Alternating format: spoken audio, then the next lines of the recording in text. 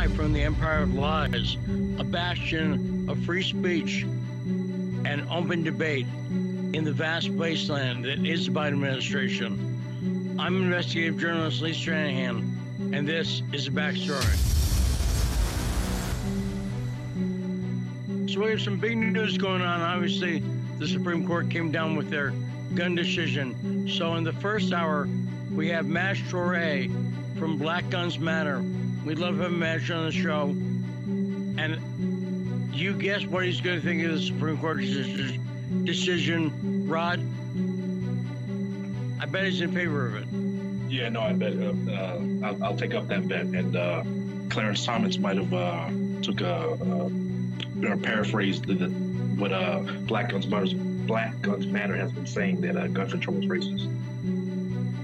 Yeah, that's interesting. Clarence Thomas said a number of interesting things, writing the majority opinion in the 6-3 decision today in favor. I'm going to say it's not so much in favor of guns. It's in favor of the Constitution. Do you agree with that bold statement? Yeah, 100%, Lee. I definitely agree with that. Because he did say, and we'll talk about this later, there's not another constitutional right. You need to get permission to exercise it. Right? That's what Clarence Thomas said. And the Constitution is very clear on this. And we'll talk about it with Maj Toure in the first hour. In the second hour, we'll venture across the pond, and our friend Ian Shilling will talk about Bojo's recent trip to Ukraine and the reason people are mad at Bojo in his own party over that trip. It's not what you would hope, but we'll talk to Ian about that. And as a guest host, we're very happy to be joined once again by Carter Laren in the second hour. And I have a question about the schedule, and I'll ask it of Rod from Philly, our producer, right after this.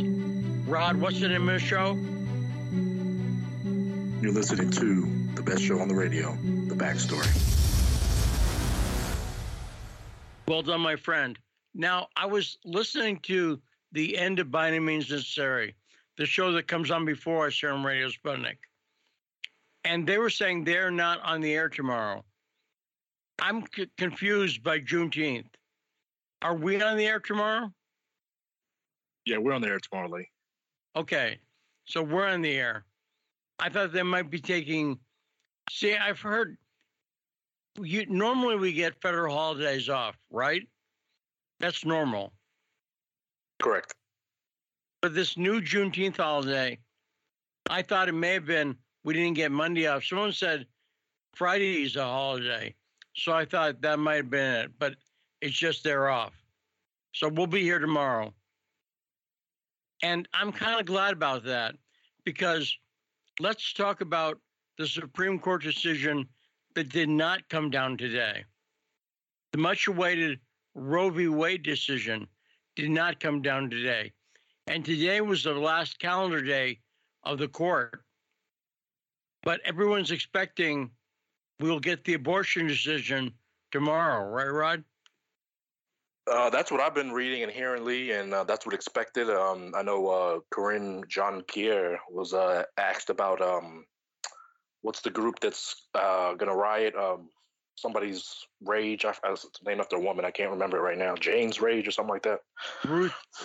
James. Ruth, yeah, Ruth. Ruth or Jane. I saw one group that had Jane's name, Jane Roe. So just saying. But the Supreme Court decision on abortion did not come down today. But among other decisions, this big decision on guns, and we'll be talking all about that, so I'll save some of that. But I've got to believe, I'll tell you, a friend of mine has the conspiracy theory, Rod. And I don't often, and I say this is a conspiracy theory because I don't have any proof, and neither does he. But he had an inkling of something. So let me run it by you. Okay, Rod? We still do not know the leaker, correct? We still do not know who leaked the Supreme Court decision on Roe v. Wade, do we? Correct. We don't know who it is. So, my friend, his conspiracy theory is that because we've not identified it, it's a Supreme Court justice like Sotomayor. It's not a lower down. It's a Supreme Court justice. How am I doing so far? Does it sound plausible to you so far? Yeah, it does sound. Unfortunately, it does sound plausible, and that would be a main suspect that I would also agree with if it is one of them. Now, allow me to be more conspiratorial. He pointed out that what happened a couple hours after the Supreme Court decision on guns. Well, a bunch of Republicans, like 15 Republicans, I think it was 14 actually, said they're voting to end the filibuster to put this gun legislation through. Right, Rod? You heard that in the news, right? Yeah, I did see that. So he was suspicious that all of a sudden, as soon as this Supreme Court decision comes down, that like 15 Republicans announced their support of the filibuster to pass gun legislation. And here's his conspiracy theory. He thinks whoever leaked Roe v. Wade, let's say it's Sotomayor, is still leaking, but she's not doing it publicly. Does that make sense? That she told a bunch of senators, hey, here's what's going to happen on guns early. And this way they were ready. Now, again, I have no proof of that, but it fits the fact pattern. Does that make sense? No, that definitely makes sense, Lee. And it was something I wanted to bring up to you that goes along with this a couple weeks ago. I'm going to send you the article later, but there's been a 25% rise in armed citizens protecting themselves and shooting criminals. So, I know you had all the politicians come out and say that, this goes against common sense, gun legislation and all that nonsense to be saying, like Eric Adams and Kathy Hochul. But that's just something that I've been meaning to bring up for a while. Yes, and it's an important point. And the link between gun violence and gun ownership, clearly New York and Chicago show something about it. The people who are in favor of banning guns. Again, my view, this is a constitutional issue. And Clarence Thomas is exactly right. There's no other right. You have to get prior permission. You don't have to get prior permission before you can speak. They need to make sure what you're saying isn't dangerous, right? You just talk, then they get you afterwards. Am I right on that procedure? Yeah, even though some Democratic, or actually some politicians, both Democrat and Republican, want to limit free speech. And I think it's a broad, a lot of people want to ban constitutional rights. And so we'll be talking about that issue. Now, the other story that I saw, did you see the DOJ official who was raided pre-dawn in Virginia? Yeah, I did see that, Lee, and that's kind of, I guess, scary in a sense that these feds keep arresting people who had, what would be the criminal charge? Right. This is a assistant attorney general under Trump who was talking with him about Trump was considering putting this guy in office to replace the attorney general. And so apparently he was listening to Trump. As far as I know, it's not illegal to be nominated by someone. And the point is, Trump didn't nominate this guy, right? Exactly, yeah. And I think his name's Jeff Clark, but he's an assistant attorney general, and he lives in Virginia. And a pre-dawn raid, He was sent into the street in his pajamas, and they grabbed his devices, his cell phone and whatnot, in a pre-dawn raid. And it is frightening, and I think it shows no one is safe. Did they think this guy was a threat? I can't believe they did. He thought crime, Lee. You know, he thought that supporting Trump was a good idea, and that's against the law, I guess. And the main thought crime, apparently, if we look at the hearings are going back on Capitol Hill, but apparently the thought crime was listening to Donald Trump at all. This is clearly politically motivated and shows that even people, Trump ultimately didn't do anything. So I don't see even what crime there is.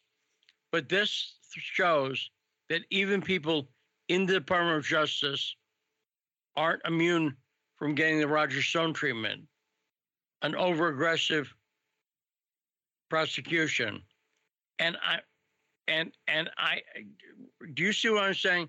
Am I correct in that I think it's a warning to send out to anybody who possibly thinks of standing behind Donald Trump?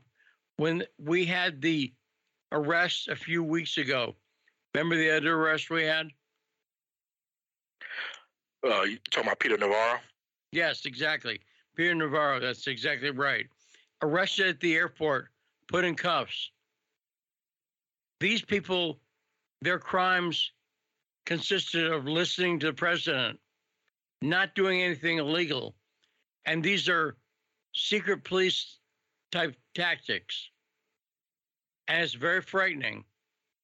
Are you a little frightened, Rod?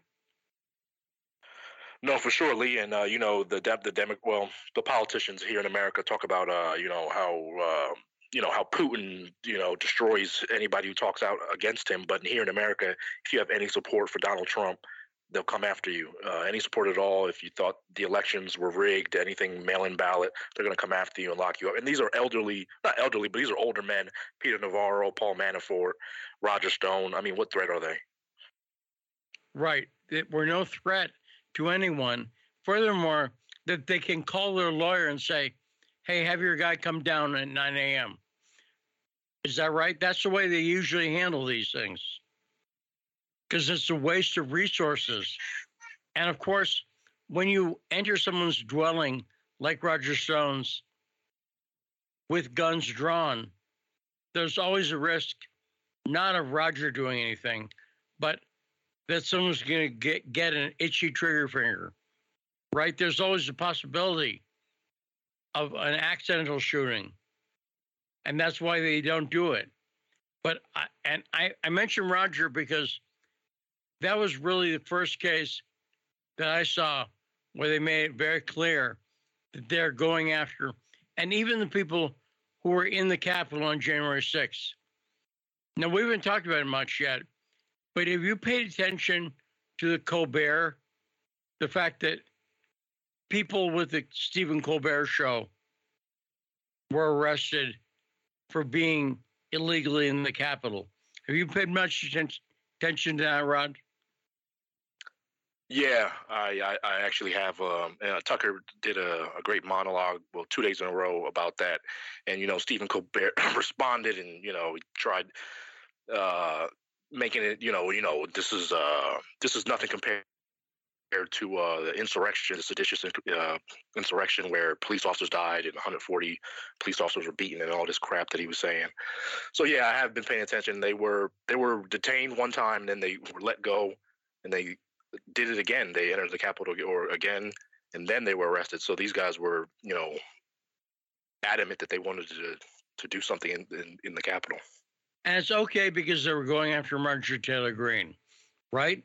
That's essentially what they're saying, is if you do stuff against Marjorie Taylor Greene, who is a woman that has a uterus, and also, I'm just saying it's a factor, and also is a Republican, and even though she has a uterus, she's got a set of balls on her. I'll say that. Marjorie Taylor Greene has testicular fortitude. Do you agree with that, Rod? 100%. She's called out what's happened to Julian Assange. She's also talked about supporting the neo-Nazis in Ukraine. Now, those are two no-nos to the establishment. That you cannot support Assange publicly, and you can definitely not support the neo-Nazis in Ukraine. Now, as I sometimes do, I have a bit of show business trivia for you, Rod. So, did you notice that among those arrested in the Capitol with Colbert's crew was Triumph the Insult Comic Dog? Yes, I did. Yes. So, if you remember on Conan, Robert Smigel is the guy who did Triumph the Insult Comic Dog. Well, I guarantee you I'm one of the only people in the country that knows this, and certainly the only talk show host on Russian-funded media who knows this. But I've told you before, I was friends with Dana Carvey's brother, Brad Carvey. I've talked about that many times, right? You've heard me say that. Correct. Do you know where Colbert and Robert Smigel met? Would it be on the set of Wayne's World? No, but you're close. Dana Carvey had a very short-lived sketch comedy series on ABC. It was the Dana Carvey Show, and he had a sponsor, a different one, every week. So one week it would be like, I forget who the sponsors were, but it would be like the General Motors Dana Carvey Show. And Stephen Colbert was on that show as a writer and actor, and so was Robert Smigel. And that's where those two met. And it must have been 25 years ago. And I don't even know if it's still on YouTube or anything, but the Dana Carvey Show, no one remembers it. It was short-lived because the ratings were not good, but actually it's a pretty innovative show. And do you know who else was on that show as one of the comedy troupe, aside from Colbert? Big points. Conan? You can name the comedy actor. Would it be Conan? No, but you're close. That's a good guess. Steve Carell from The Office. Okay. And Steve Carell and Stephen Colbert were both on that show with Robert Smigel, who did a lot of stuff. He used to be on Saturday Night Live with Dana. That's why I said it was a good guess, because Conan was also a writer around that time. So good guess. But there's TV trivia that has nothing to do with anything. But Smigel has a long career writing comedy. And so I'm kind of surprised at his age. He's got to be in his 60s. I'm surprised. And obviously, nothing's happening to them because they're pro-Biden administration. And that's what Tucker pointed out, that these people who broke the same law that the people charged on January 6th broke are facing nothing. And I think a lot of people are seeing that. I was talking about the unfair prosecution, and we've talked about it before. The people who were in prison for the January 6th protests, Marjorie Taylor Greene has pointed out they have been treated in prison unfairly, right? And they've been in prison in many cases for 2 years. Speaking of in prison, did you say Enrique Tarrio from the Proud Boys, his hearing on charges of sedition has been postponed? I didn't know. I didn't see that. That's news to me. But it just goes along with, they're just trying to keep him in there as long as possible. Well, what actually it's good. His lawyers got it. They're saying that they don't think they can get a fair trial while January 6th hearings are actively in the news. So please put it off. So they put it off about 2 weeks, 3 weeks, something like that. So I think it's kind of Do you have a prediction on what's going to happen to Enrique? I don't see how he can get a fair trial in D.C. Do you? I want to say the case is going to fall apart, Lee. Even when we saw that clip where he was meeting with the top oath keeper, I can't remember his name right now. The Gateway pundit put out an article with Rhodes, I think his name is the guy Rhodes, the oath keeper, where he explained how that meeting happened, and it wasn't some great planning. They were just meeting for the first time, and that was it. And it was Enrique's cameraman who was just hiding in the car. That was it. So the video looked like they were just meeting. Is that what it looked like to you? It looked like two guys. Yeah. Hey, come here. Here's this guy. Yeah, he was the oath keeper Rhodes, I believe his last name. He was doing security for one of the I forget the woman's name. I think her name's like Christy or something like that. So they were just meeting, crossing paths, and that was it. But they're making it seem like it was a grand plot. So I think the case is going to fall apart. I hope so. But while I hope it falls apart, I don't think it's going to be a fair trial. And a lot of pressure's on them. If they bring a sedition case and they don't get a conviction, the Democrats look bad, right? I mean, that looks bad. The Democrats. Yeah, no, I would agree with you. Yeah, that doesn't help their narrative. And I'd say, so there's going to be a lot of pressure on them to get a conviction. But, I hope, not just because we've had Enrique on the show a couple of times.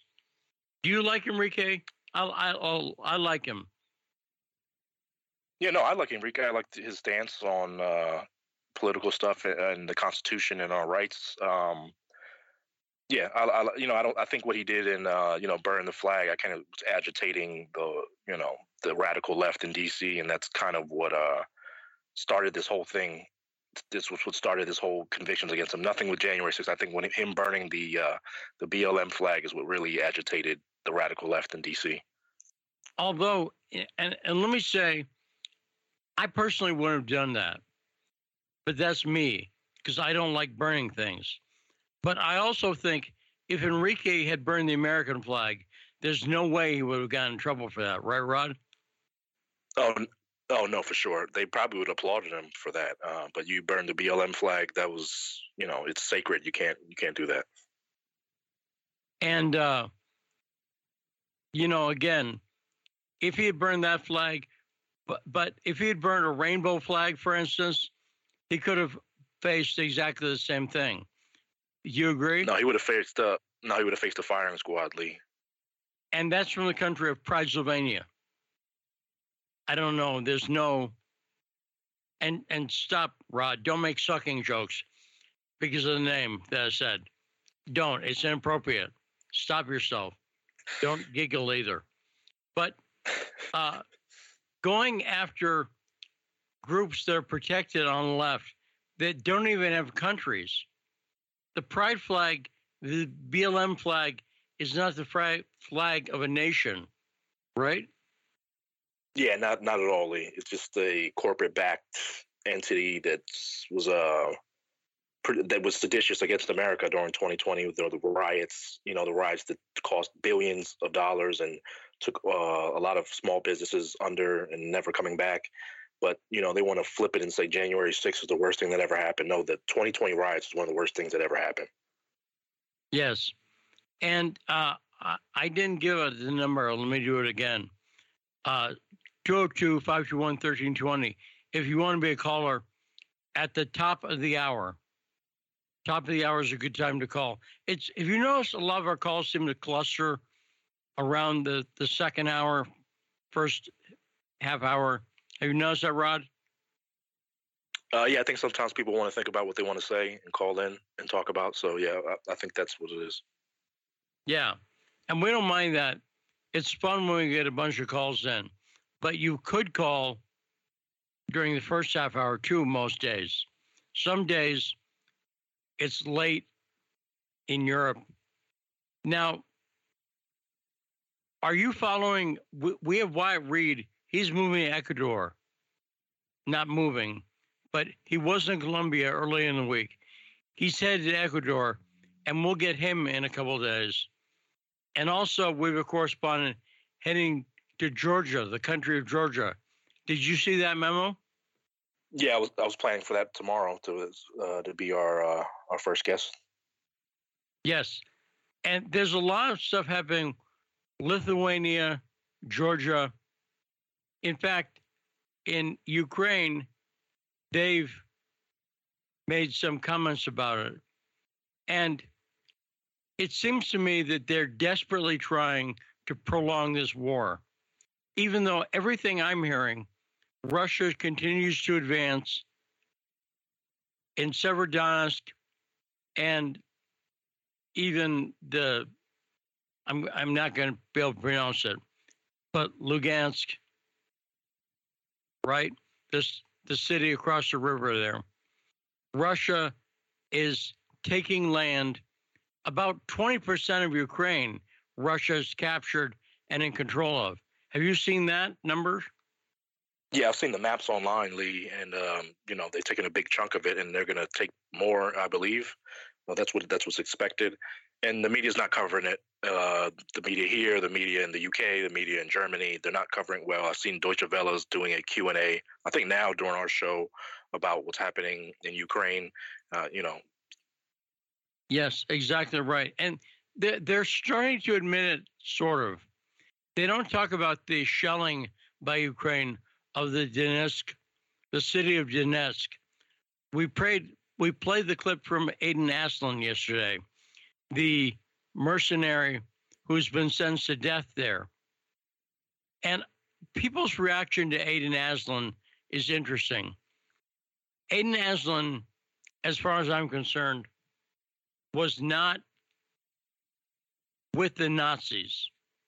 In fact, he says he didn't know about them. And I believe there are a number of people in the Ukrainian military who did not know officially about the Nazis. Do you think that's true?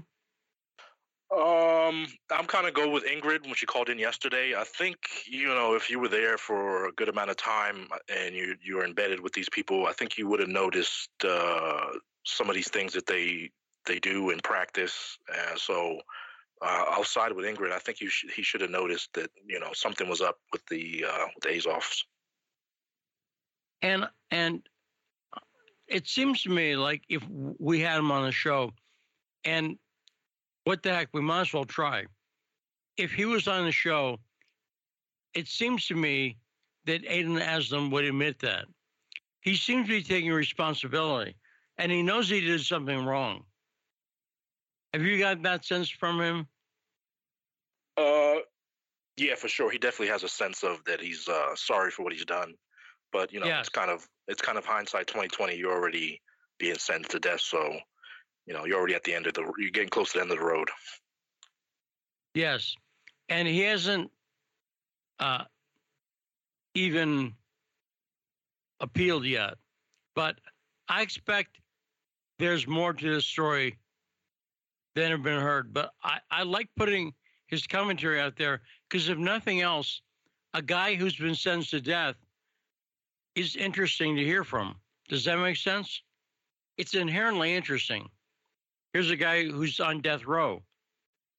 Oh, yeah. I mean, now that you put it that way, here in America, there's you can look on YouTube, many conversations with people on death row, and they're one of the most popular videos that people watch.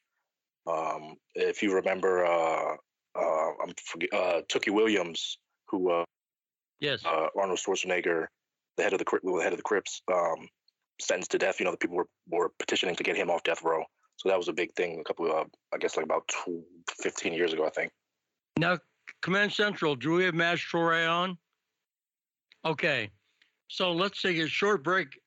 And when we come back from Black Guns Matter, don't burn his flag, definitely.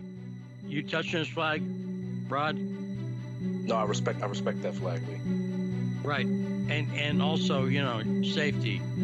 But I'm sure Maj Toure has good trigger discipline. Let's take a short break. When we come back, we'll be talking about the Supreme Court decision on the backstory.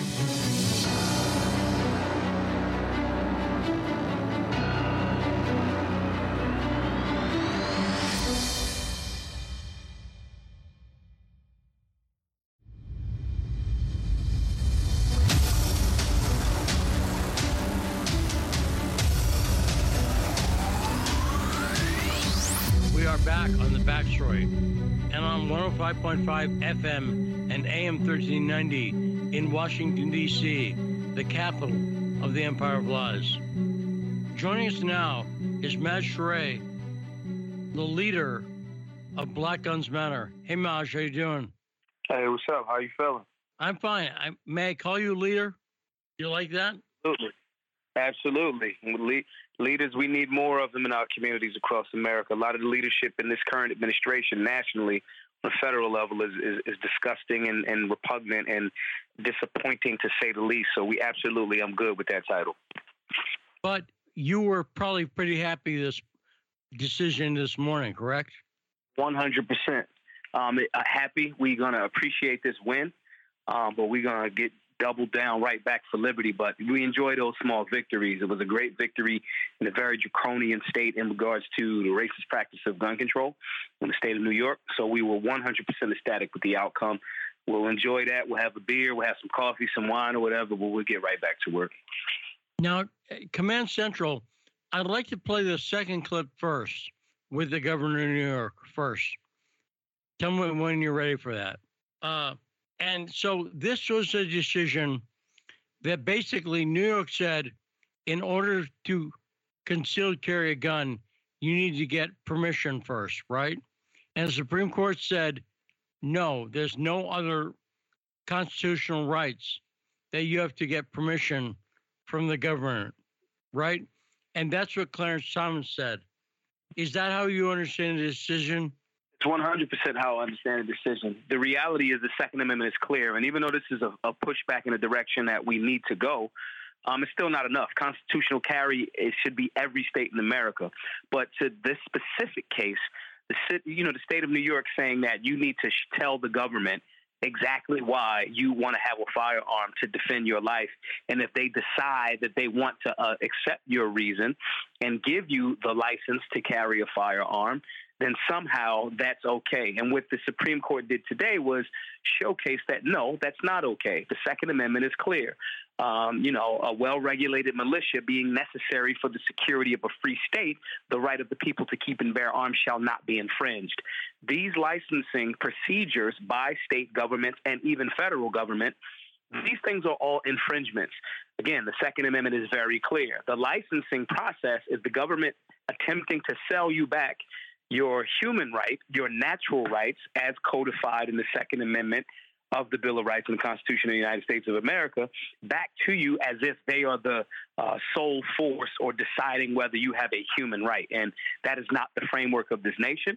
That is not the framework of the Bill of Rights nor the Constitution. And fortunately, the Founding Fathers had the foresight to double down on that Bill of Rights, because a lot of tyrants will try to attempt to make it seem as if rights come from government. So this was very clear. This conversation been over, but certain states like to try to hold on to things, pretending as if these rights weren't already enumerated and aren't the supreme law of the land. So the Supreme Court today got it 100% correct.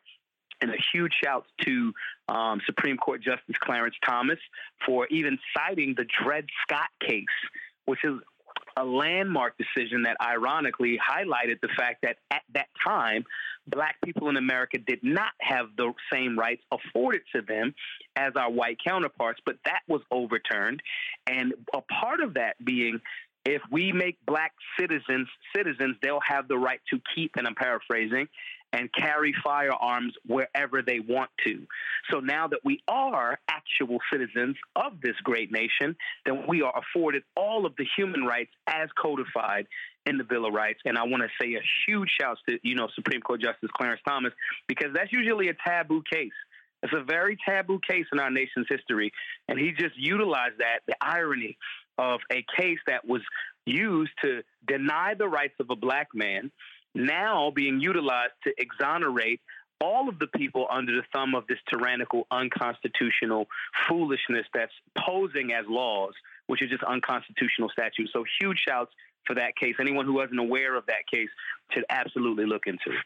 And we'll talk about that in 1 second, because as you point out, but as we talked about before, in the 1960s, the civil rights leaders, from the Panthers to Malcolm, were clearly not just in favor theoretically of gun ownership, but they carried guns, right? Correct, 100%. They carried firearms. The right to keep and bear meaning carrying, holding on to, maneuvering with. These are the things that the anti-gunners that have very little understanding of natural rights. They have read no Thomas Paine. They have read no John Locke. They have read no Rousseau. The modern movement the older movement of that came to be the liberty movement. They don't understand these concepts. They don't read constitutions. They just operate off of feelings. So that term bearing arms means I have them on me, moving about with them. And so, I mean, it's just common sense when you think about it, but, that's not too common. So, yeah, during the 60s, when that racist practice of gun control, there was some footage, some audio that leaked today about Ronald Reagan and what he actually thought about some black people. That came out about 3 hours ago. Reagan was behind and Democrats behind this unconstitutional push to make the state of California have more restrictions on the right to keep and bear arms. So it's clear, and sometimes even so-called conservatives get it wrong. The reality is these human rights, whether that's the first freedom of speech, the first, amendment, the second, all the way through all of them, are human rights that are not afforded, they're not a privilege granted by government. And the Panthers knew that in the 60s. Some people got it wrong, and now we see the outcome of California with all of the unconstitutional gun statutes and racist gun control. Even though they have all of that, they have had the most mass shootings of any state in America. So we see the slippery slope in what states like California have turned into in regards to the respect for the Constitution and the human rights. And so we just got to make sure that we're highlighting that, calling it for what it is, and maintaining safe and responsible gun ownership as the standard. And on top of that, also being very, very diligent on making sure that we're affording the people, because 60% of the so-called gun violence in America is suicides. We got to make sure that we're picking up the mantle to make that our cause of helping the people that may need mental health so they're not committing so much suicide with firearms or suicide in general, as well as we have to be extremely hard on violent criminals that use firearms to rob, rape, and kill unjustifiably. Because you are pro-gun does not mean you are, light on crime. And when I say crime, I mean, crime has to have an actual victim. So if we pick up as the pro-gun side of the room and the conservative and liberty-minded libertarian side of the room, we pick those causes up as our own, we'll solve that problem. We will not allow the left to utilize that as a catch-all to push back against our inalienable human rights. All of this is a part of the process, and the process worked correct today. And I think it's a great thing for the nation as long as we continue to, pick up the baton and run forward with it back towards liberty. Now, I hope you got an air sickness bag. And if you do, I hope it's a big one, a grocer's bag, one of the big ones, because we're about to play a clip from the governor of New York, Kathy Hochul. And I'm going to highlight one part of this clip, the analogies she's making, and discuss it with you afterwards. But let's run the clip, shall we? Shocking. Absolutely shocking that they have taken away our right to have reasonable restrictions. We can have restrictions on speech. You can't yell fire in a crowded theater.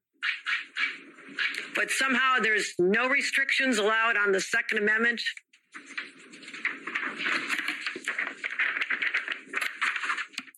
This is New York. Shocking. So I'm going to point out that she is absolutely lying. When she says this says that there can be no restrictions on the Second Amendment, is that what the decision that Clarence Thomas wrote for a majority said? So, are there plenty of restrictions on gun ownership? No, that's not. So I would love for it to be that way. There should not be any restrictions or infringements as it's stated in the Second Amendment. There should not be. However, they are. But what she's wrong about is saying that this particular case overturned, meaning there's no restrictions on the right to keep and bear arms. That's not true. You still have to have a background check. New York State is not a constitutional carry state. It is not. What this means is New York was telling the citizens that they had to prove a justifiable reason for them to have the means to defend themselves. That today's ruling overturned that. And when she's saying that, that person that wants a license to carry still will have to get a background check, still will have to give fingerprints, still will have to be a safe and responsible firearms owner. There's still restrictions on that person applying for a license to carry. It just means that if you're not a prohibited person, then you can now get a license to carry, and you will be issued that license to carry. New York goes from a may issue state to a shall issue state. She's wrong on all of those accounts. I don't know if that's based on ignorance or just deceit, deliberate deceit. And she's also wrong about the analogy that she used about you can't yell fire in a crowded theater. That is also incorrect. You actually can. The case law that she's attempting to cite poorly, that was overturned as well. There is no restriction. It's stupid, and you shouldn't do it. And if you do, you should be held accountable for it. However, you can. Literally, that case and that decision was overturned as well. This New York governor doesn't know what she's talking about. She wants, if she felt so that impassionate about not liking firearms, then she should, by example, lead and not have her security detail have any firearms. See, this is the thing. They say these things for us, but when it comes to their personal protection and safety, it's okay. She should say, well, I'm going to ask my New York State police departments all across the state of New York, stand in solidarity with us and only have a certain type of firearm, or don't have firearms, or don't carry them outside. If she wanted to be principled, she'd do that, but of course she won't. Now, I assume you consider yourself a Second Amendment purist, right, Maj? I consider myself a Second Amendment activist, and I hope that I can maintain the purity as much as possible. So let me ask you, I think you're right to point out the stupidity of her analogy. If you yell something in a crowded theater, fire or whatever, you can be held accountable for that after you yell it. You don't have to get permission to open your mouth in a theater in the fear that you might yell fire, right? Right. And that's the equivalent. And furthermore, I don't know where you come down on this, but if you commit a bank robbery with a gun, or if you commit a robbery with a gun, they have these enhancements. They give you more years in prison because you used a gun, right? Yes, and I'm 100% okay with that. Gun owners, we are not soft on crime. If you use a firearm to unjustifiably rob, rape, or kill, I want you to have due process. I want you to have a jury of your peers. I want you to have the best legal counsel that you can afford. I want you to be able to defend yourself if you choose to. And I also want you to go to jail if you're proven guilty. I still want you to have all of the appeal process and all of that, but I am not in support of people using firearms for dastardly means, making it more difficult for safe and responsible gun owners. And I notice I don't say law-abiding. I say safe and responsible, because some of these so-called laws are unconstitutional statutes, like the one that was overturned today by the Supreme Court of the United States of America. So when I say that, we have to take up the mantle in saying we're going to prosecute. We have to put pressure on district attorneys to prosecute men and women that use firearms in commission of a crime. But like you said, these types of laws and enhancements are already on the books. You can't not apply those laws, not deal with them properly, and then on top of that, now try to isolate and restrict safe and responsible gun owners from exercising their human right as stated in the Second Amendment. Very critical component. But again, we got to pick up the mantle as gun owners to make sure that we're very, very tough on violent criminals that are unjustifiably using firearms. And on speech, they have the concept prior restraint. In other words, stopping you before you say something, restraining your speech. And it seems to me like what the Supreme Court struck down today was prior restraint, right? What they struck down was prior restraint on gun owners. Correct. Having that prior restraint unjustifiably, you don't get to, this isn't the Minority Report. where you get to think that someone may do something wrong, so we're going to charge them or stop them or so forth and so on. We're not doing that. No one is God. No one knows all and sees all. No one can predict the future. I have a bunch of firearms. That does not mean that I am going to be a violent criminal with them. I am I'm a person that did something wrong in the past. I may rehab myself and get back to all of my human rights. We have to stop pretending as if the state, who is horrible with firearms, and Operation Fast and Furious, the United States government left a bunch of firearms and gave them to Mexican cartels. We have Joe Biden and this administration leaving untold amounts of munitions over in Afghanistan on this botched pullout. The government is not in a moral, legal, or historical positive standing position to tell us what we should do as the people with firearms. They are not.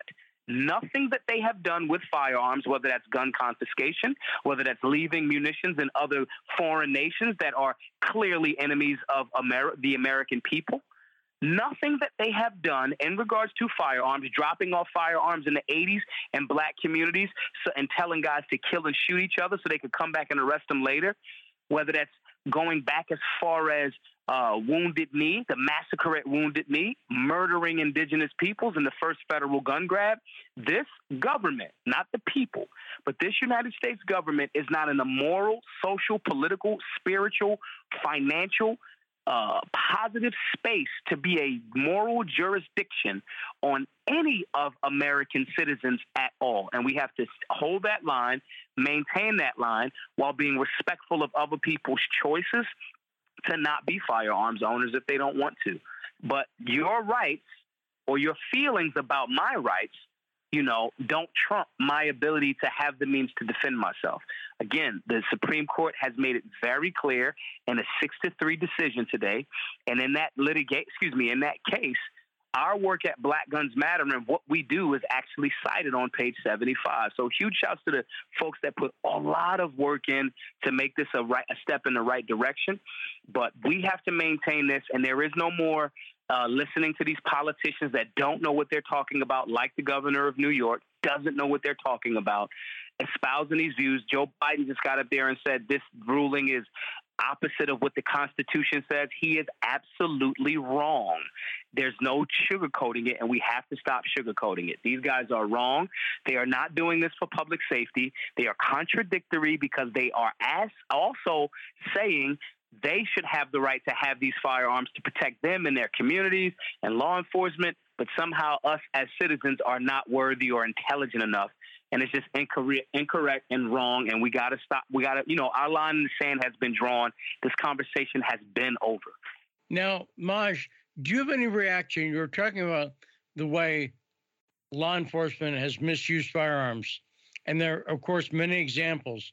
But in Uvalde, Texas, we have a case of they misused them by not going in. We know that the cops were standing outside the door waiting for a key that they didn't need.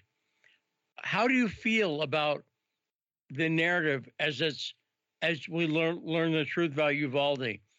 The headline is the police chief was finally put on administrative leave. But are you shocked by the police's actions in Uvalde? No, I'm not, because the same thing happened in Parkland. No, I'm by and large, I think that law enforcement officers need to be trained more. I think they relax on the fact, and again, this is not me saying, because I know some people have friends and family that are law enforcement, just like I do too. But we got to call a spade a spade. The reality is another Supreme Court decision that's been upheld a few times. Police have no legal obligation to protect anyone. They have zero obligation to do their job. That's what that means. So that's not what the job is. The job is to generate revenue for the state and enforce the laws that politicians say we want you to go enforce. That is not. This is why we got to start looking back into sheriffs, deputies, small towns, and things of that nature. These police chiefs that are appointed by mayors, not elected by the citizenship, it's a part of the problem. So no, I was not in any way, shape, or form surprised. I actually know that they don't have an obligation to. When the folks down in Parkland sued in Broward County, if I'm not mistaken as well, when they sued saying you guys stood outside, they didn't get reprimanded. The reason being is because they don't have an obligation to protect you. And this is the irony. These people would... You probably also weren't shocked by the fact that approximately 15 Republicans voted in favor of abandoning the filibuster in order to pass this bipartisan so-called gun legislation. And how did you feel about that? And furthermore, when you mentioned we don't have to read people's minds. How do you feel about the red flag laws that this is going to be pushing through? Talk about that a little bit, Maj. Red flag laws are direct, and it's going to get overturned if it gets through the filibuster. If it gets through, it will be overturned in the Supreme Court. Now, I want to be clear. We should not be relying on the Supreme Court to bail us out of everything. If you're depending on the Supreme Court justice as your consistent thing as opposed to an absolute last resort, then it speaks to the lack of understanding of civics and human rights as codified in the Constitution and Bill of Rights if you're relying on that consistently. However, it's already very clear. Red flag laws are a violation of the Fourth Amendment, are a violation of due process, are a violation of private property, are a violation of so many things.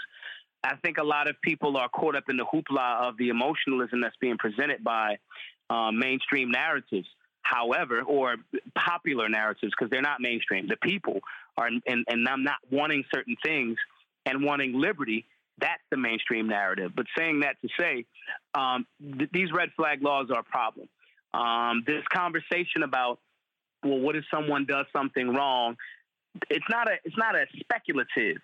You already have the powers to investigate someone if you are made aware of them doing a potential for doing negative things. Or in a lot of cases, these guys have already done things that would have made them prohibited persons already. Saying this to say, you got to execute what's already there. Good police work, good deterrent work, good parenting, good social changes in that direction.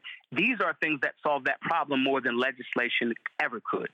So to add this red flag law type of thing is more reaching in the direction of we as the government have rights to your house without proving and going through the process, the burden of proof, which lies on the actual state to prove a thing to justify it. And again, even if it was a red flag law, we shouldn't be taking a firearm if the person is a threat, because that could be turned into somebody just saying someone's a threat.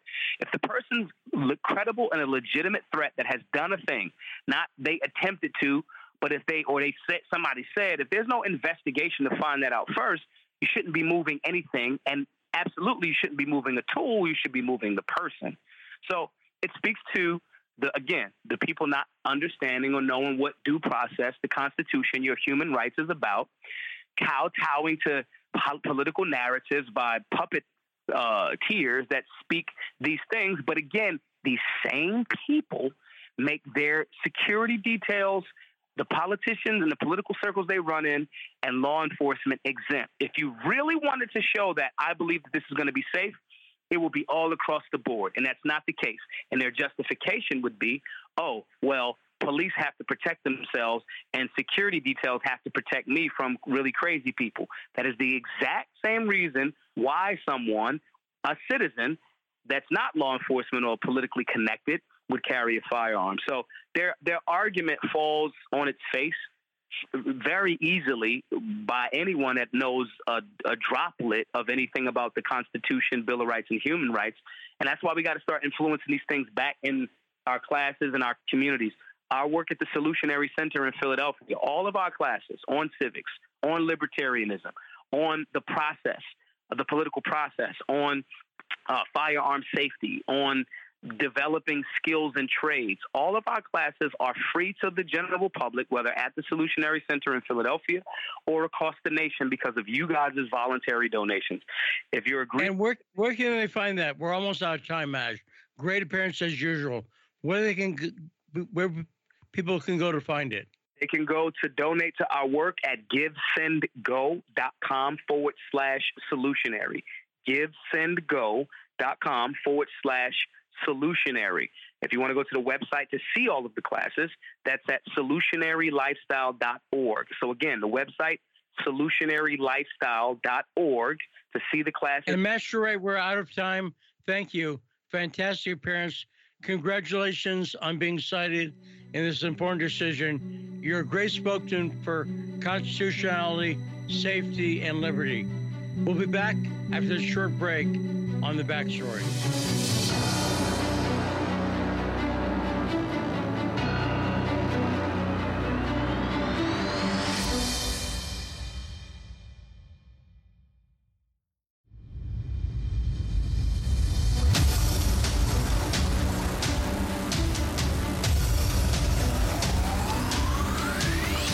We are back and live from the Empire of Lies on The Backstory.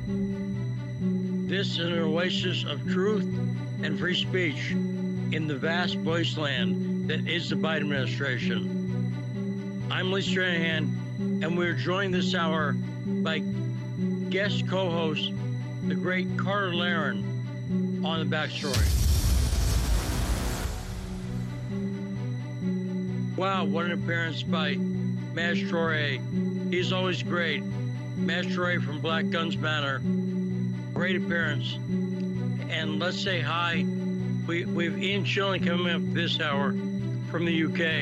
And let's say hi to Carter Laren. Hey, Carter, how you doing? Hey, Lee, I'm doing well. How you been? I'm fine.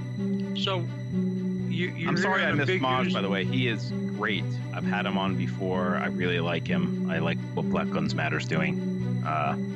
Yeah. Great combo. Well, that's what I was going to ask you about. And I agree. He's always a great guest. And he's not vague. You know what he thinks. You know what I'm saying? Yep. He's one of those guys. And we'll find out what you think after this on The Backstory. So, Carter, the broad question I was going to ask you is, where do you come down on the Constitution? That's a pretty... Oh, sorry. Go ahead. No. Do you consider yourself a constitutionalist? Sort of. I disagree with the idea that rights come from government. And which I think the founding fathers did as well. I think the U.S. Constitution is one of the best political documents ever written. I would say the Declaration of Independence is probably better, but one of the best political documents ever written in it. And I think the Bill of Rights, I know the Bill of Rights was intended to reflect a recognition of rights, not grant rights by the government. So in that sense, I'm a supporter of the Constitution, but I can't say I'm a supporter of everything in the Constitution because the Constitution has, I think, some contradictions in it. I mean, I certainly don't support the 16th Amendment, for example. And I think there's some vagaries and contradictions in the Constitution that the progressives have driven trucks through in the past 150 years and done a lot to harm the intent of the founding fathers with respect to this nation. But since we're talking about the Second Amendment broadly today, since the Supreme Court decision was on that, because of what you said about the Bill of Rights, do you think that neuters the liberal argument that the Second Amendment is about militias? I think the very fact that it's in the Bill of Rights shows that it's not about militias. It's about granting rights. Does that make sense, Carter? The only caveat I would say is it's not about granting, but about recognizing rights. But yeah, I would say every human being has the right to own and firearms for defense purposes, even if you're in North Korea. Now, that right is being infringed upon and not recognized, but you have the right. It's part of having the right to individual sovereignty. And I think the founding fathers, look, I mean, you know this, Lee, there was a debate about whether to include the Bill of Rights. And the argument was not between a side that thought the Bill of Rights, we didn't have those rights, and one side that thought we did have those rights. Both sides in the debate thought we had those rights, and they thought that was pretty obvious. One side thought, well, if we enumerate these rights, people will assume these are the only rights we have. And that's certainly not the case, so we shouldn't enumerate them at all. And the other side argued, well, yes, we have many more rights beyond this, but we need to at least enumerate these essential ones. And fast forward to today, the left doesn't give a crap about rights. They haven't, I don't think, ever. I think they use them as talking points when they're convenient. And certainly, a well-regulated militia does not mean, in the context of the founding and the writing at that time, it does not mean regulated by governments. That's not what that means. Like a practicing, like people have the right to go out and practice. And by the way, the primary purpose is not to defend yourself from the criminal down the block or to hunt. It's to defend yourself from a government gone awry. And the founding fathers were pretty clear about that. So I think we do ourselves a disservice when we pretend it's about duck hunting or even about stopping a thug on the street. It's about fighting the government. That's what it's about. So great point, Carter. 202-521-1320. David, you're online. What's on your mind? Yes, I'm going to push back if you don't mind. I've got a comment and a question for you, but I'll start with a comment. I agree that people should have the right to bear arms, especially in rural areas. In fact, even an AR-15, where calling the police wouldn't make any difference because they might be 20 miles away. But in the cities, and I live in New York City, in the cities, it's crazy. Okay, legalizing concealed carry just opens up a situation where people won't have safety. The general people won't have safety. The whole area of the city you can't go into at night, and it's already true now, but will get much worse. So I see it as a local thing. Localities should be able to regulate as they want. And rural areas, sure, protect yourself. Big cities, no, forget it. There's got to be restrictions. Talk about the right of a person to defend themselves. What about the right of people to live in safety? So that's my comment. If you want, before I ask my question, you can respond to that. Well, I'll say, yeah, sure. Two things. One, you don't have a right to live in safety. That's a nebulous thing. I mean, you could die of cancer tomorrow. You could get struck by lightning. There's no right to have someone else ensure your safety. You do have a right to not have someone else initiate the use of force against you, and that's presumably the purpose of the police and the government, is to go after people who do that. But the other thing I'll say about cities is, look, I live in the Bay Area, and you want to follow San Francisco Police Department or Oakland Police Department's Twitter, you can see constantly confiscated illegal firearms. The criminals already have guns in the city, and even if you're in the city, cops aren't going to show up at my house in any reasonable time period. That's not even a question. We know that's not going to happen. So from a very practical perspective, saying that I can't have a gun doesn't do anything but disarm people who will obey the law and arm people who bring guns across the Mexican border all the time. There's guns all the time. Seriously, just go follow the Twitter account of some police departments who brag about, here's all the guns that we confiscate. They're all illegal. None of them are legally acquired. And that doesn't help. Saying that they're outlawed doesn't help. Those guns are already outlawed. The people that have them are already often prohibited from possessing firearms. And I also don't see why concealed carry is an issue in urban areas. Is there a lot of crime done by people hiding guns? What's the fear there? Why is that an urban issue? I think the reason it's an urban issue is because with concealed carry, the availability and the price will go down. So there'll be a lot more people carrying. Okay, a lot more people, including a lot more dangerous people carrying. You can say they can get guns already, sure, but it's expensive and illegal. And right now it won't be illegal. So there's a difference. Okay, the deterrent of getting arrested with a gun, even if you're not committing a crime, okay, is there right now. It won't be there if this law is enforced. Well, that's not my question. That's still replying to the comment. Let me know when I should ask my question. No, go ahead, do that, and then I got to get to Owl Killer. So go ahead, David. Very, very simple comment. Your guest sort of was in favor of no restrictions at all on gun ownership or even gun restrictions, but there's got to be some. I mean, for example, you're not going to accept. I presumably you will not accept the right for people to have automatic weapons or grenade launchers or things like that. Do you agree? No. You automatic weapons are okay? I'll be firing a machine gun this weekend. Yes. That's crazy. I'll leave it at that, though. Thanks for taking my call. Sure. Well, thanks for the call, David. 202-521-1320. Owl Killer, will you be firing a machine gun this weekend? No, I won't. But I also don't have a problem with anybody owning a machine gun. And let me tell you something. Your last caller, David, that is who I grew up with in New Jersey. It's people like that. They have no concept of reality. I mean, I know I can tell his heart is good, but he has never lived outside of his little box. Just say, look, identify as a transgender Ukrainian coming through Mexico, and you can have any arms you want. My friends, look, I'm going to be honest with you. My friends had a Tech 9 when I was 13 years old. Try to buy one in a store. A 13-year-old bought it in Newark. You're never going to stop people from getting illegal firearms. You can't do it. We don't have a gun problem. We have a societal rot problem, and the fish rots from the head down. I agree. And by the way, that Tech 9, I want to point this out. Illegal firearms are not expensive. I don't know what he's thinking, but they're not expensive at all. $300. There's a $300. Yeah, they're cheap.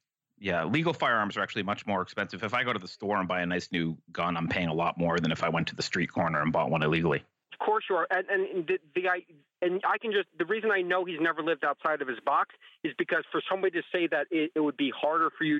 Look, if you make something illegal, I mean, Ron Paul gave an example talking about cigarettes in the 1980s. He was on, I think it was Phil Donahue, the guy that used to smoke a bunch of cigarettes, and he died. And Ron Paul was like, "Oh, you want to make drugs illegal? Why don't we make cigarettes illegal? You know, you're smoking. If you want to do something like that, it's bad for your health. It kills more people than drugs do." And the guy's like, "Are you sure?" He goes, "Look, you'll be selling them the day you do it. They will be sold black market for $5 a pack." Now, this is in the 80s. That's a laugh now, right? Because good luck finding a pack for under, in New Jersey or New York for under $14, $15. But yep. Just because you magically make a rule that says, "Oh, you're not allowed," the people already broke the law if they used the gun to kill people, innocent people. They don't care about the laws. This idea that I mean, I in Virginia, when I purchased my AR, when I purchased my SIG 320, they did a background check on me. I mean, this idea that people aren't doing background checks, they just don't want to address the issue. We have a morality issue in this country. It's not a gun issue, and the fish rots from the head down. And what I really wanted to call in about was more so about you just saw Donald Trump's lawyer got raided, right? Well, his lawyer. We were talking before about the assistant attorney general. Is that who you meant in Virginia? Yes, in his pajamas. Yes. That's the same one, and it's in a way slightly more frightening to me because there's someone who was in the system and the system went after him. But go ahead, Owl Killer. That's what I mean. It's the fish rots from the head down. There is no longer there's no code, and that is the scary thing for society. Is that when people, you always know certain people connect to get away with certain things, but when there's obvious no equal justice, when Hunter Biden in his own text messages admitting how the FBI covered up for him with the firearms and the Secret Service, that is when society breaks down. And mark my words, they're coming for Trump. The writing's on the wall. They are definitely coming for him. They may not kick his door in, but he will be indicted under some baloney charge. But you can just see it. And that there's no shame. It's almost that they don't care. They don't care how they're. That's only going to punish gun law. Going back to gun laws, that only punishes good people. Bad people do not care at all. And it's this idea that how they ignore cities that where guns are completely illegal. Good luck getting a gun in New York City, even for yourself. The only people I know that can get guns in New York City are people that have cash businesses. And good luck. You're going to pay a pretty penny for it. You just see the rot of our society, and that's what happens when institutions become so corrupted. They don't care about the optics. What they did to James O'Keefe, what they did to the Deputy Attorney General. They do not care. And this idea that Republicans go along with it, like James Cornyn going along with, it's like they just really, really want to be down. They want to be accepted, and you're never going to be accepted. You can't argue. You can't argue with evil. You can't legislate against evil. Carter, are you in favor of legislating against evil? Well, I think that because prohibition the elephant in the room. Yeah, the elephant in the room here is let's just call this what it is. You can't actually ban guns. The best you can do is concentrate them in the hands of the state. And I can't think of a worse, more corrupt, more evil, vile set of individuals than the people in Washington, D.C. and those that work for them. So when you talk about gun control, what you're talking about is putting guns in the hands of the worst power mongers, the worst corrupt power mongers that are in society. And I don't know where all these gun crimes are that are allegedly committed by people who have legal weapons and carried concealed. Like you don't hear about that at all. You know why? Because it doesn't happen. Right. Yeah, and that's the point I was trying to make. I don't see it, but David answered that. He said it will cause more guns to be out there, and I don't even see that. Well, look, I think that if you want to be honest, about this, you got to realize, look, America has always been the land of firearms. We've always had way more firearms than other cultures. We used to have rifle clubs in schools. The big question you should be asking yourself is, what's changed? What's changed? What changed? Right? And this the caller who said it rots from the head, like that's what's changed. Culture's changed. The access to firearms hasn't changed. Firearms have been readily available, in fact, more available to people who wanted them in the past. They're harder to get now. So what's changed isn't that we suddenly have, the AR-15 isn't new. These aren't brand new inventions. These are all old things that have been around for a while that people have had access to much more easily in the past.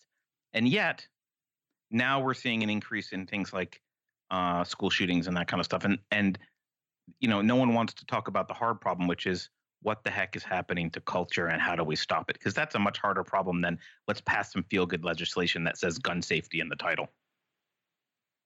Now, it's been a few weeks since we talked. Thanks a lot, Alco. Great call, as usual. It's been a few weeks since we talked to you, and I hope you've been well. I don't think we've talked to you since Chesboudin was defeated as DA in San Francisco. But allow me to try to be hopeful for a second. I think that the defeat of Chesboudin, the Soros-funded radical leftist DA in San Francisco, shows that even in San Francisco, people have a limit how much they'll put up with. What did you think of Chesboudin being defeated, Carr?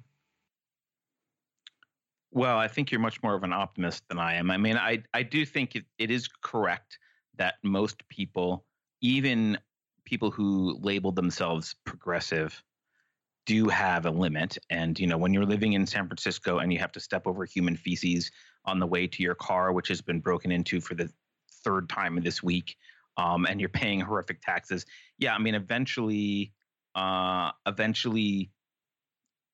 the day-to-day inconveniences of having your city run by a radical leftist infringe on your ideology, and you decide you're going to. But it's not like they voted for Ron Paul to replace him. This isn't, this is we want a more moderate Democrat, basically. And, so I view this, that's true. I think you're right. But I think that's largely because most of the population are kind of pragmatists. They don't think in terms of principles. They are kind of, when they do, they're kind of bought into the progressive principles, but they have kind of a pragmatic tempering of those when it impacts them directly. But I don't see that as a sufficient back force to really solve any problems. And that just slows the progression of the implementation of technocracy and communism. So do you at all have hope Do you see anything you think are positive signs in society? Yeah, I mean, not for San Francisco, but yeah. Look, I think I guess I'm black-pilled in one sense, which in the sense that I do think the time of America in its current incarnation is over. I don't think we will survive in our current political structure. Certainly, we won't survive without being a the progressive utopia of an a technocracy with an administrative state, and kind of slide into that dystopia that we're kind of all worried about. I'm not convinced that it needs to happen everywhere in the U.S. And what gives me hope, and the white pill part of my outlook here, is I do think there are more and more people waking up. They're scattered across the nation, but there are more and more people waking up. And I think those people will eventually congeal into pockets, pockets of people who are willing to stand up and say no to this. And whether that means outright secession or sort of a soft secession, where now you've got cities like San Francisco who say, "Hey, we're a sanctuary city. We're not going to implement these federal laws." Well, you could do that from a libertarian liberty perspective and say, "Okay, well, we're not going to implement these laws that you want."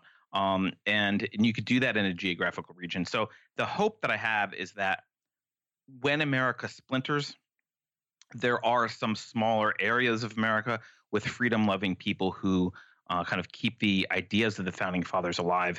And I'm not sure where that will be, but you have places like New Hampshire where the libertarians are trying to do their Free State Project. You've got places like Texas, which have a deeply ingrained sense of independence and often don't even think of themselves as Americans first. They usually think of themselves as Texans first and Americans second. So they could potentially push back. You've got Florida as a place that seems to be pushing back. So there could be some pockets, but I think the writing's on the wall. I mean, Rome will fall, and I know a lot of people will think that I'm a horrible pessimist for saying that, but I don't see any valid counter arguments to that. I don't see any path for the swamp in Washington to be purged, right? There was that moment of hope when Trump ran in 2016, and I'm not a big fan of Trump on many fronts, but he ran on this idea that I'm going to clean up this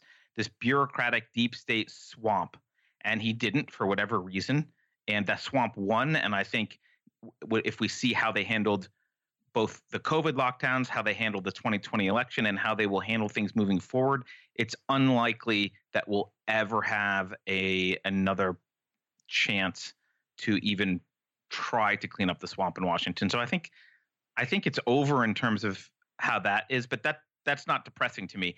I care really more about the spirit of liberty, and I don't care so much about which jurisdictions it thrives in, as long as it thrives somewhere. Does that make sense? Yes, it does. And for what it's worth, I think you're an awesome pessimist. Very good at it. Congratulations. Thank now, you. 202-521-1320. Let's go to Ingrid in D.C. Hey, Lee. Do you have a question for Carter? No, I don't. I have a response Okay. to you about Adam Aislinn. I don't get where you think you have better access to information about Ukraine than the majority of the Ukrainian soldiers. As I understand it, one reason that Azov came to prominence is that in 2014, when Poroshenko first wanted to put forces against the Donbass, a lot of the original Ukrainian army resigned. And that's how these Azov people came into virtual control of the army. And all of this, from 2014, from the Svoboda, we get this somehow secondhand, but this is in their language. They know about this. They know about the Tiki marches and Bandera, and they know about C-14 and how they were the prominent, stiffeners of the Maidan and stiffeners of the army and everything else. So, Aslan He's not on death row. You know, he's been sentenced, but he has a long way to go. This is not like a deathbed confession. He's appealing. He already made this appeal. Him and his mother's like, oh, please exchange me for that politician that Zelensky had arrested and beat up. And there was a lot of pushback from that in Donbass saying, hell no, we don't want this politician. If there's going to be an exchange, we want our boys who are being held. Well, on the first question you asked, let me respond to that. And then we're out of time for this segment. But next time we have Mark Sabota on, I will ask Mark that, because my experience is there's knowing stuff and then there's knowing stuff. But I'm convinced from my personal experience from dealing with people like Andrei Telzenko, there are people who were down with the Nazis and knew all about it. Then there's some people who you could argue they should have known, but I don't think it was top of mind what was going on. And we'll ask Mark Sabota about that next time he's on. But great calling, great thanks. We're just almost at the end of the hour. And Carter, you talked about pockets of freedom. I'll put it that way. What do you think? Do you think in some areas, like in Texas, I think it's not just not enforcing some laws. I think enforcing immigration laws is a must in these areas. But the danger in that is, of course, it's enforcing more laws. So do you see my point? Do you think some laws need to be enforced more? Yeah, I think something that a lot of look, and Cap, and I think something a lot of libertarians get wrong is this idea that you cannot enforce borders at all and still have the kind of society that you want. I think in the long run that might be true. There might be ways to do that, but in the current state of things, you certainly can't have populations that are anti-individualist come in and get within a couple generations voting rights and government services and influence. Like you can't do that. You can't sustain a freedom-loving culture with like just imagine you're Japan and someone says to you, you can sustain the culture of Japan if you let all of Russia in. Well, no, you can't. You can't. That's just impossible. And there are aspects of American culture which are unique, and the individualist focus, the liberty mindset, is unique. And I'm a big fan of having immigration of people who are willing to embrace that mindset and people who want to assimilate to at least that part of our culture and embrace individualism and freedom. But I'm not a big fan of opening the doors to everyone else and then giving them political power and expecting that to work. So let's take a short break, Carter. When we come back, we'll be joined from across the pond by Ian Shilling, and we'll find out about some of what's going on in our former master state.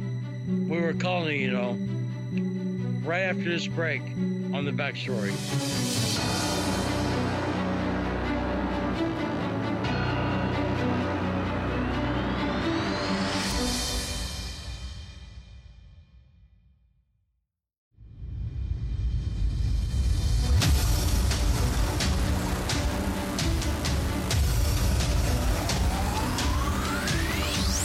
We're back on a Thursday and joined by our great co-host, our guest co-host, Carter Laren. Hey, Lee.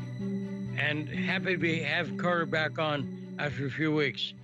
And now our next guest on the show comes from the UK. Ian Shilling is with us. Hey, Ian, how are you? I'm great. How you doing, Lee? So I'm fine. Carter, Ian, Carter. Hi, Carter. Great to meet you, Ian. So, Ian, I have one question about the kerfluffle with Bojo. Boris Johnson went to Ukraine and paid a visit to Zelensky recently. And I understand he got some flack for it in the UK, but not for the reasons I would have thought. What I understand is his own party, the Tories, were critical of him because he was supposed to be campaigning. Is that right, essentially, Ian? I don't know. I didn't pick up on that one. Okay, that's interesting. So what do you think the feeling of the people in the UK is? Are they sick of the war in Ukraine, or are they still very supportive of Ukraine? Well, they're going to get sick of the inflation caused by the conflict, aren't they? And the sanctions that the UK and EU have imposed on Russia, and the high gas prices and high food prices that has come with it. Right. So I mean, the anger is not going to happen overnight. People are going to slowly realise how bad the government is. I mean, all the rail unions are now going to go on strike over the summer in August, and the postal union is threatening to go out on strike as well. I mean, they just reported 9% inflation in the UK, and they reported 9% inflation all over the place in Europe, aren't they? In Germany and France and wherever. So there's going to be a hell of a lot of strikes in the UK and Europe over the next few months, as people are going to be badly affected by it, and all their mortgage rates are going to go up because interest rates are now going up, aren't they? I mean, people are going to get angry. They're going to feel the pinch pretty quick. I mean, the full effects of all this sky high inflation isn't being felt yet. I mean, meat prices haven't gone up that much. They're going to go up. Electricity prices haven't gone up yet, but they're going to go up. It's going to be a whirlwind. Right? And it was all, all the inflation started well before Putin invaded Ukraine. It was all going up in late 2021 because of all the trillions of dollars and euros that had been printed for the COVID bailouts, wasn't it? All the lockdowns, all the 5 trillion, over 5 trillion the US printed, the EU countries in the EU must have printed about the same. So that's $10 trillion. No wonder you got inflation. There's been no growth in GDP since the end of 2019 when COVID started. The GDP, there's been no growth in GDP, but the debt has gone up by 20% or whatever. So of course there's going to be inflation. Now in the U.S. we have Joe Biden blaming it all, the inflation, on Vladimir Putin, even though the head of the Fed said yesterday what was obviously true, which is prices were rising before the invasion. Is Bojo, what are politicians, are they trying to blame this on Putin? Well, sort of. They're trying to avoid blaming it on anything. They're just saying it. I mean, they completely avoid what has caused it, and the cause was massive money printing. I mean, the UK government borrowed £400 billion for all the COVID stuff. Like the debt was 2 trillion before COVID, and they then borrowed another 400 billion. So that's 20%. That's 20% money printing. That's why they got the inflation. And now people. I mean, it takes a while for it to filter through, doesn't it? And now a year, 18 months later, it's now happening. Now, Carter, do you have any questions for Ian Shilling? Well, I just want to underscore what he's saying, because so few people are really just being straightforward about this, and I'm glad Ian is. Just go look at a chart of M1 in U.S. dollars. I mean, it's like a spike in 2020 and 2021, actually 2021 is when the spike really hits. I mean, I think something like 80% of all U.S. dollars in existence were printed in the last couple of years. It's absolutely insane. And of course, the political class doesn't want you to know the reason for inflation, because they're responsible for inflation. So exactly. they can point to Putin all they want and say, well, it's Putin. He invaded Ukraine, which most Americans couldn't even find on a map in the first place. That's the big problem. And just by the by, the ruble is the best performing currency this year of all international currencies. So I think Putin's probably laughing all the way to the bank. Yes, yeah. It is the best performing currency, and that's before the Ukraine invasion. This is from January 2022, so it's well before the invasion. And it was settled around about $70 70 rubles to the dollars, wasn't it? Then it's now 65 or something, 60. I think it's so. The ruble's gone up because the Russian government is making a huge amount. It's selling slightly less oil and gas. So it might be selling 80% of what it did do in oil and gas, but it's now getting twice or three times the price for it. So it's laughing all the way to the bank, isn't it? I have a question for you, because this is not something that I think Americans, we're not directly impacted by Ukraine, other than that we print a bunch of money and send it to them. We hear that Ukraine is one of the primary sources of grain in Eastern Europe, and I don't know, does that affect food prices? Is that going to have an impact, or is that relatively minor compared to the printing of money and other stuff that's been going on? Well, it is going to cause a problem. I couldn't tell the relative extent, but Ukraine had nearly 20% of world wheat exports before the war. Right? Russia had over 20%, 25%, and Ukraine had about 16% of wheat exports.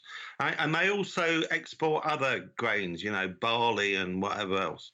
So it will have an effect. And the countries that are going to suffer is Africa, mostly, poor countries, because, food is 50% of their income, right, in Africa. So if food doubles, then they got nothing for anything else. So they're going to starve, right, in Africa. Well, after the next harvest is in, right, after November or whatever, when all the crops, the lower crop yields have come in because there's no fertilizer and whatever else, and because there's been no exports from Ukraine and whatever, then the food prices are going to skyrocket, and people are going to starve in Africa. It's going to be millions starved, right? And other poor countries, in Southeast Asia and whatever. Biden is headed over to Germany in the next couple of days for the G7 and more meetings. When I look at what's going on with the EU, where Germany is also going to face major economic problems from their policy on Ukraine and Italy and a lot of these countries, I look back at Brexit. Do you think things would be radically different? I see UK going along with the EU. And it wouldn't make any difference to this Russian policy, would it, if the UK was in the EU? Because the EU is doing what the UK is doing. So it wouldn't make any difference. I think, going back to the other point, in Africa, all the African nations, like the Union of African Nations, or whatever, I can't remember what it's called, but the 40 odd countries in Africa, they all had a big delegation that went to Moscow to see Putin about food supplies and whatever. And Putin said, "Well, we'll export as much as we can to Africa, and we'll help you out." Right, so there was 20 African leaders all went to Moscow and met with Putin, right? And then they tried to set up a meeting with Zelensky to discuss the Ukraine war, and only the head of the African Congress went, and the three of them went. It was only the president of the African Congress and whoever's chairing it and somebody else, Congo president or something. So three of them went. So they weren't interested in what Zelensky had to say. They weren't interested in what Putin had to say. But Germany is now committing absolute economic suicide now. Now apparently there's turbines that pump the gas through the pipelines, okay? And that Siemens was supposed to repair them, and they sent them off to Canada, and Canada's not returned them. They're refusing to return them because of the Russian sanctions. So now the Nord Stream gas pipeline's breaking down, right? They've reduced its capacity by 40% or 60% or something. So they're pumping less gas, and Germany's now getting worried because they're not going to be able to fill their gas reserves. Right. This is all going to come to a crunch when we start. This is going to get to a crunch in October and November, fall, right? Because that's when the cold weather is going to start hitting, and when Russia can decide whether it wants to shut the gas off or not to Europe. Right? That's what's going to happen. That's what's going to resolve it. Meanwhile, Russia's keep pounding the Ukraine army. It's going to destroy the Ukrainian army over. It will take them several weeks, 3 months or more, to do it, but they keep pounding them with artillery, and eventually the Ukrainian army will just collapse from lack of manpower. I mean, they're sending more recruits to the front. They've got no idea what they're doing, and they're getting killed. Ukraine is. Now, forgive me. It seems like when Bojo went over to Ukraine, he is urging Zelensky to keep fighting. Yeah. To the last Ukrainian. Yeah, the UK wants Ukraine to keep fighting to the last Ukrainian, yes. I don't care how many Ukrainians get killed in the war. I couldn't care less. The more, the better, says Bojo and Liz Truss. I mean, do you think that the economic support that the West, both the U.S. and many European nations, are providing to Ukraine, do you think the end result of that economic support is merely just the death of more Ukrainians? Yeah. It's not going to end. It's not going to alter the end result. The end result is the destruction of the Ukrainian army, right? And Russia taking controls of large parts of Ukrainian territory in the south and the east. They won't touch the west because they're anti-Russian. But all the Russian-speaking regions in the south and the east, the Russians will take over, and then they'll have referendums on whether those regions want to become independent or possibly join Russia. Right, which will all happen in 6 months' time or something, right? But the more the war goes on, the more Ukrainians die in it, and the more stupid laws that Kiev is passing, because they've now banned all Russian films and books, haven't they? They've banned the Russian language from culture. They're banning Russian literature in schools. Right? This is going to antagonise all the Russian speakers in Russia, in the south and east of Ukraine. They say, well, I don't want to be ruled by these bastards, do I? I'd rather be independent or go with Russia. Because all these people in the south and east of Ukraine have got family ties in Russia. There's a lot of cross families. So, they were all part of Russia, weren't they, for centuries? So it's just crazy. And the more extreme the Kiev government does with all these extremist oppressive laws of banning Russian from schools, banning Russian literature, banning Russian movies, banning anything in Russia, in the Russian language, they're just going to antagonize people. And, the people in South and East Ukraine know about the atrocities the Ukrainians are committing in Donbass and whatever, shelling civilians and whatever. Right? So they won't be able to hide it from them. They might be able to hide it from people in Kiev who are clueless.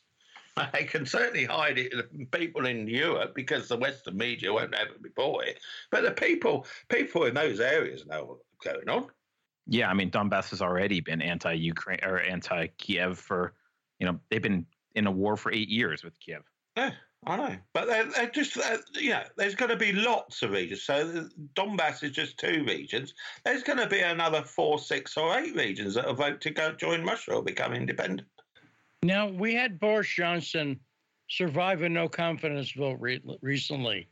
But some people point out he survived that vote, but May survived a vote of no confidence a few years ago, and she was gone within a few months. Yeah. Are people seeing the end of Boris Johnson on the horizon, Ian? Well, they're discussing it as a possibility, yes. And exactly what you said, about 7 months later, Theresa May was gone. So maybe in 6 or 12 months' time, Boris Johnson will be gone as well. And is there anybody on the horizon to replace Johnson? Because I think that's the problem. Nobody that's any better, no. Whoever they put in to replace him is going to be worse, even worse than Boris Johnson. Because anybody decent just won't get a look in. And we saw recently the UK government, Priti Patel, she was in favor of Julian Assange being extradited to the United States. Was there any reaction in the UK about that move at all? Well, not a lot, no. It was briefly reported in the press, but that was it. Right. But, I mean, this is to destroy the free press and destroy journalism, to prevent people from reporting on crimes by the government. That's what it's being done for. The UK only supports human rights when they can use it for propaganda, the same as the US. They only talk about human rights when they can do it, when it to further their foreign policy goals and wars and whatever. I mean, it's a complete travesty of human rights to lock up a journalist for reporting the truth, because that's what he did.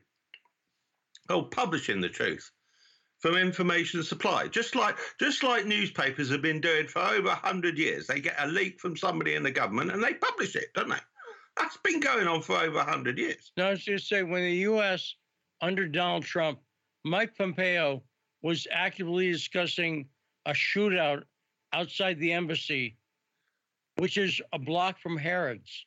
It's like having a shootout. It's next door. It's not even a block away. It's next door. It's over the road. It's across the street. Right. Yes. I was trying to describe it to someone recently, and I said, because when I first saw how close it was to the department store Harrods, I was stunned by how close it was. It's kitty corner across the street. And the fact that the U.S. was discussing a gunfight, a kidnapping and shootout on the streets of London, yeah. and why didn't the UK take that? I know you don't know, Ian, but shouldn't they have taken that into account when they were looking at Assange's extradition? Well, they should have done, yes. I don't know. I mean, they did it in the trial report on how Assange was being spied on within the embassy. I don't know whether the proposed assassination was discussed in the extradition hearing. But, I mean, all these things can be brought up now in the appeal, because it's not over for Assange, because they're going to appeal it again. Right? And all the stuff that they might not have been able to get through in the first instance, they will raise now as reasons why he shouldn't be extradited, like they threatened to assassinate him. Now, I don't remember that being a big thing that they raised. Right? It was more his health and suicide prospects and whatever else, wasn't it, that they did their main argument on before. But there's all sorts of things they can raise. I mean, it's not over. It's not going to be over for ages yet, because there's still going to be court appeals. Well, I mean, I agree, and I think you're right. I think they complained mostly about Assange's mental health. I just want to step back and remind people, think about how insane it is. This is a guy who's a citizen of Australia, and he didn't sign. You know, I was in the defense industry for a while. I had to sign agreements about when I received top secret information about not publishing it, obviously. But you know, I signed that voluntary agreement. I'm also a U.S. citizen. So there could be some understanding that maybe I'm supposed to, protect classified information, although I don't think that should apply to people who haven't signed explicit documents. But this is a guy who's an Australian citizen, never signed anything like this, and released information that was sent to him so that people would know the atrocities that the United States was committing. I mean, the idea that this is anything other than blatant political oppression is absolutely ridiculous, and I'm disappointed that so few American politicians are saying boo about it. They don't know. Even Trump, people loved Trump. A lot of people loved Trump, and they thought he was the renegade guy. He could have pardoned Assange on his way out. He didn't. He should have done. Sure. But, I mean, then he appointed someone like Pompeo as CIA director. Oh, and then Secretary of State, Pompeo. Oh, and he was the one that came up with the assassination plot, wasn't he? Yeah. Why have they not used that plot in arguments? I don't know. I mean, they might have been banned from using it. I don't know. I don't know what the rules were. Right, but I mean, on the next appeal, they can use other stuff as well that weren't mentioned in the first extradition hearing. Now, Ian, in this country, in the United States, we all know what an embarrassment Joe Biden is. In the UK, when you talk to people, just regular people, do they know all the gaffes and falling off his bicycle and tripping down the stairs, and they can't speak coherently? Are they aware of how embarrassing Joe Biden is? No, not if they only look at the mainstream media, because very little of it is reported. Very little. They all try and cover up and protect him. Right? So I haven't. I mean, I saw one little piece on Joe Biden falling off his bike. Right, but then that wasn't very, very, satirical or antagonistic against him or anything. I mean, because that's the metaphor for the US and the US economy, isn't it? It just fell off its bike. That's the US empire and the US economy in one 10-second clip. And Carter, do you have any? Because we're getting near the end of the segment. Do you have any other broad questions for Ian Shilling in the UK? Well, Well, we haven't really spoken about the rail workers, and I'm not sure. I mean, we did a little bit. We touched on it, but I'm not sure I understand exactly what's going on, other than that strikes are happening. But maybe you can just tell the audience what's the main point of contention here with all these strikes? Official inflation is 9%, and they always understate it. So it's a lot more than 9%. It's 12 or 15%, or maybe more. I don't know. So the rail unions are demanding a double figure wage increase. So 10 or 12% wage increase they're demanding, right? Because the cost of living's just gone up by 9% officially. So they're saying we need a big pay rise, right? And the rail unions are only the first, and all the other unions are going to join in and say, well, I mean, it's officially printed in April it was 9%, and in May it's 9.1%. They're all going to demand big pay rises. This is going back to the 1970s, when there were huge amounts of strike. This was the last oil crisis in the 1970s. There were huge amounts of strikes in the UK, and the country was in chaos. We had power blackouts and strikes all over the place. All the garbage men went on strike because they didn't get a pay rise, and there was garbage piled up in the streets of London. Right? We're gonna get that again this winter. And I've heard that the rail strike is expected to go on some. So you don't expect the Johnson government to give in on that pay increase, do you, Ian? Well, they're going to fight hard against it, because it's not just the rail unions, is it? It's every blue collar worker. So it's the rail unions. It'll be the teachers who'll be going on strike. The healthcare workers will be going on strike. The postal union is going to go on strike. Yeah, all of them. All of the unions, the big unions, are going to demand big pay rises. Yeah, I mean, conceding to pay raise demand is an admission of the reality of the impact of inflation, and that hits everyone almost everyone in the population. Probably the Queen doesn't care, but most working people care about inflation. Everybody else does, yes. Yeah, and so conceding on a point like that is kind of an admission to everyone that this is a real problem. Yeah. And it's going to happen all over Europe. I mean, I haven't heard about the French going on strike yet. That threatened to go on strike, but I'm sure the French will. There was a big protest in Brussels over the weekend. There's about 20 or 30,000 people in Brussels protesting about the cost of living increases. So you don't get protests in Brussels. It doesn't happen. It's very rare to get a protest in Brussels, and 20 or 30,000 people were protesting against the massive inflation. So, I mean, Belgium's going to get it. The amazing thing in the UK to me is that no politicians see the opening. Boris Johnson has been in political trouble for months, and there's no one taking advantage. No one's stepping up to become the next leader. And I don't think you're going to see that from Labour. Is there any possibility Keir Starmer is going to be able to make any political inroads? I don't see anybody stepping up to take over for Johnson. Keir Starmer's worse than Johnson. He's a total globalist. He supports the corporations and the billionaire oligarchs. He's not for the working people at all.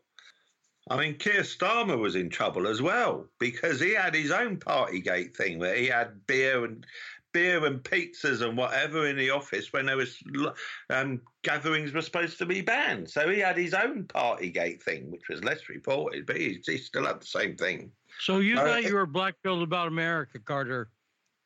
Imagine being in England.